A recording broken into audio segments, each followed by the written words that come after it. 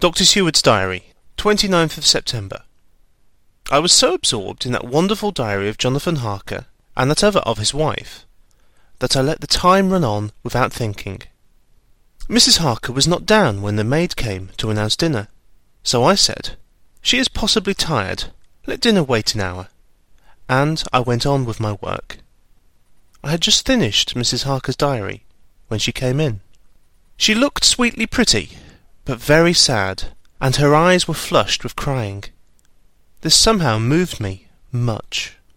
Of late I have had cause for tears, God knows, but the relief of them was denied me, and now the sight of those sweet eyes, brightened by recent tears, went straight to my heart. So I said as gently as I could, "I greatly fear I have distressed you."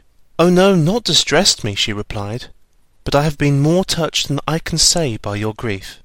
That is a wonderful machine, but it is cruelly true.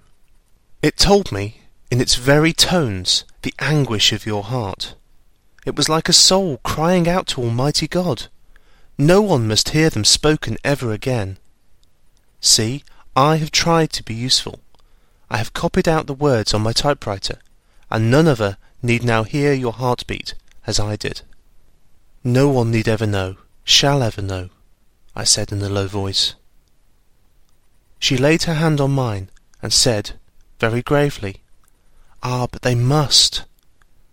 "Must? But why?" I asked.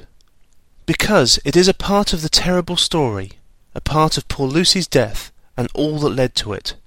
Because, in the struggle which we have before us to rid the earth of this terrible monster, we must have all the knowledge and all the help which we can get. I think that the cylinders which you gave me contained more than you intended me to know. But I can see that there are, in your record, many lights to this dark mystery. You will let me help, will you not?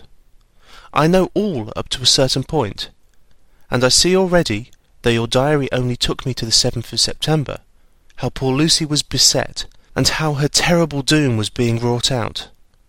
Jonathan and I have been working day and night since Professor Van Helsing saw us.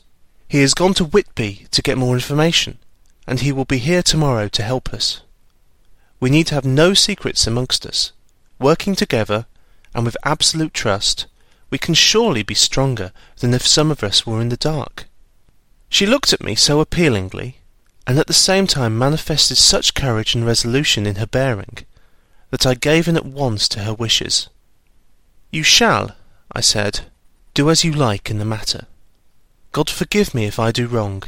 There are terrible things yet to learn of, but if you have so far travelled on the road to poor Lucy's death, you will not be content, I know, to remain in the dark. Nay, the end, the very end, may give you a gleam of peace. Come, there is dinner. We must keep one another strong for what is before us. We have a cruel and dreadful task. When you have eaten, you shall learn the rest, and I shall answer any questions you ask, if there be anything which you do not understand, though it was apparent to us who were present.